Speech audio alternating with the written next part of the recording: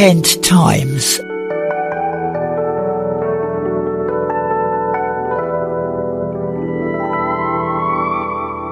I could talk for hours, but you wouldn't hear a word.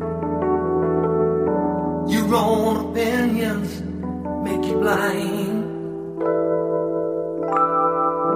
There will come a morning when the sand is all run out. There will be no time to change your mind. I get deep in the night, he will come, and there will be nowhere left that you can run. You can fall with the night, or you can rise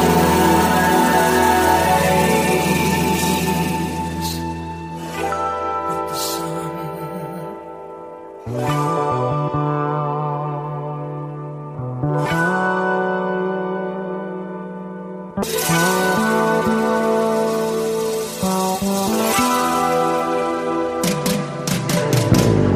You will come in glory, a rider in the sky.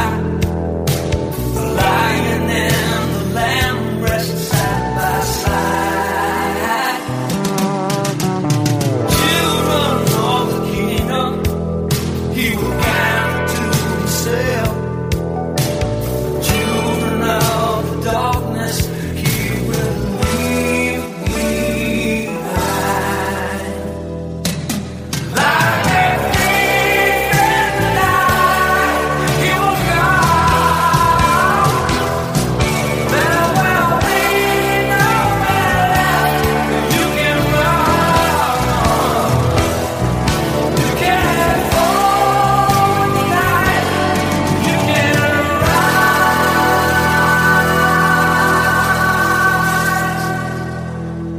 with the sun.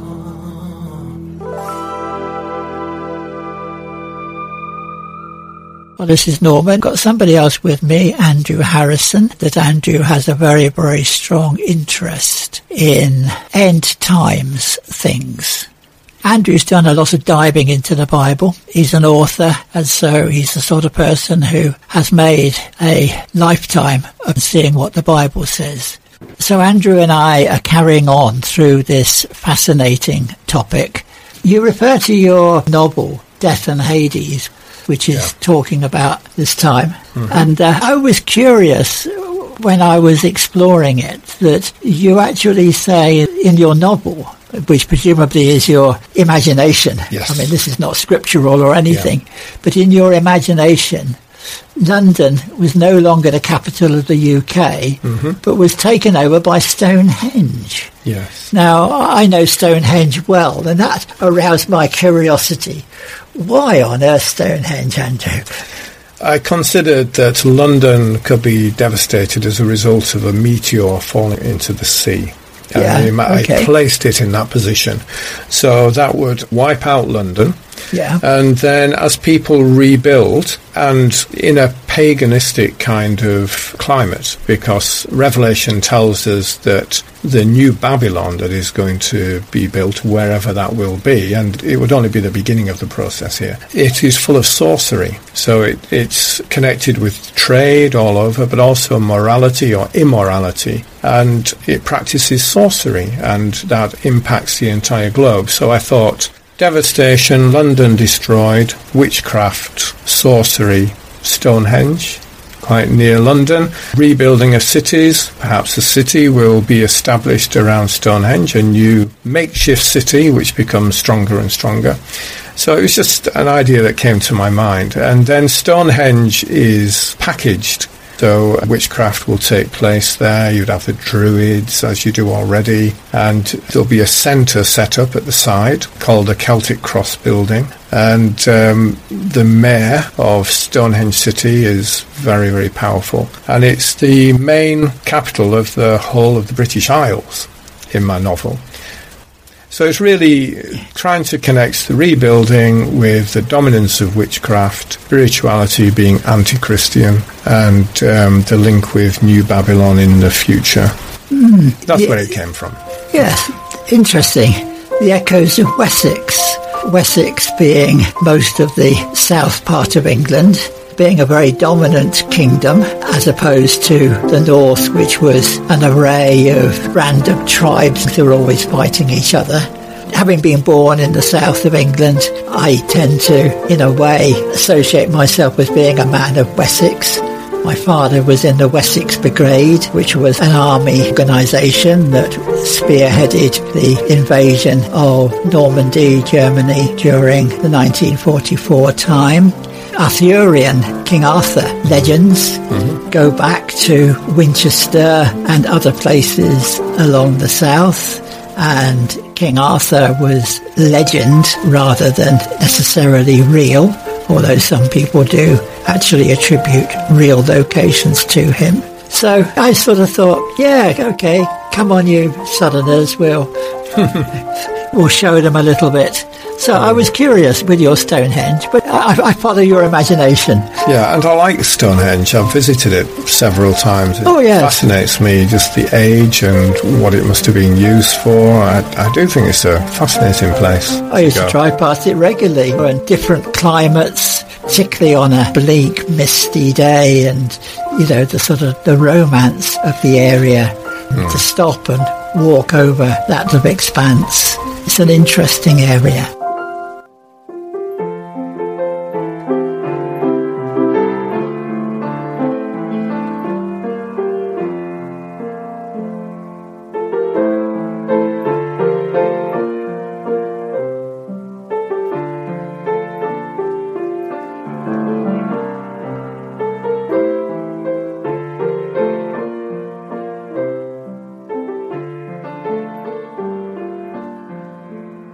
And also the same novel, Death and Hades, which is written in script form because it was used for the Chinese to do role play as they were learning English, so it was written as an actual script. And it's focused mainly on Cornwall, which also fascinated me. I travelled to Cornwall with my son deliberately to check out the landmarks that I'd already picked out from my book on a map and to visit the actual places, and then I finished the book after that.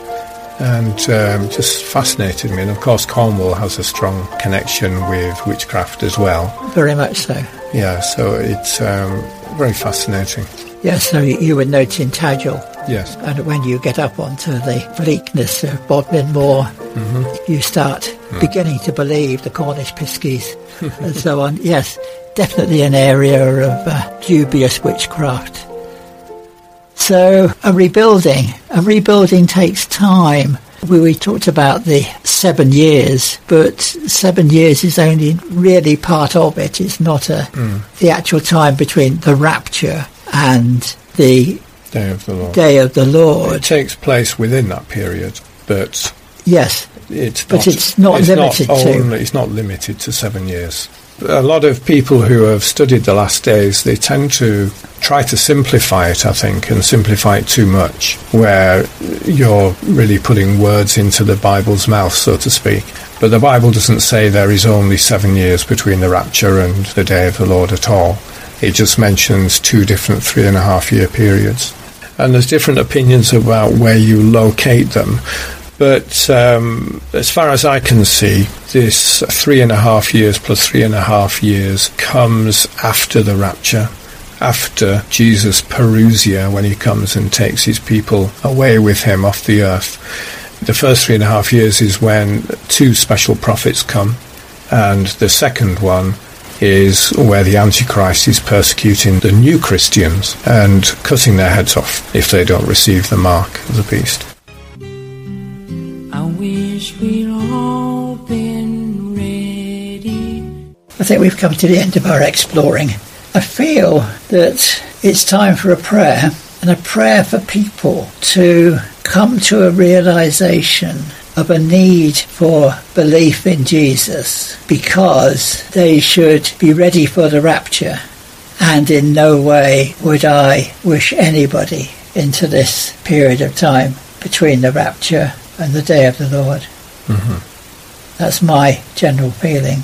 Yeah. So, would you like to pray, or shall I pray? You go ahead. Lord, I feel very conscious of our responsibility as a Christian radio station to proclaim our Christianity in a positive, strong, fearless way. Thank you, Lord, for the voice that you have given. Your word says, go into all the world and announce the good news. And Lord, we have that responsibility of announcing it.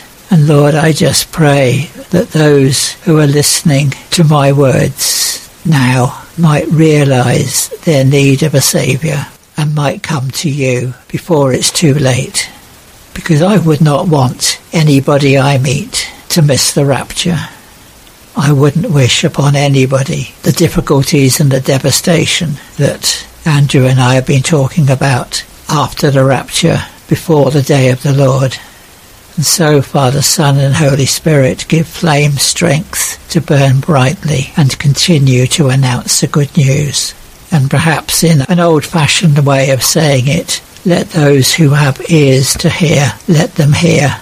And not only hear, but take positive steps forward to turn to Jesus and to look into the loving eyes of Jesus and to find in him all that they need. That at some time in the future, either death will call or we will meet the Lord in the air, in the clouds, and we will greet him and he will greet us. I pray that for all of those within the sound of my voice and of Andrew's voice, because we ask it in the precious name of Jesus. Amen. Amen.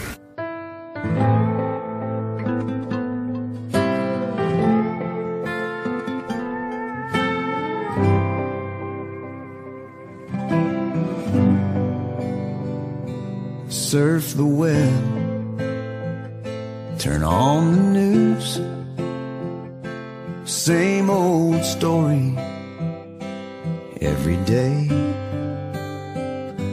Hateful words that we all use, so much anger, so much pain.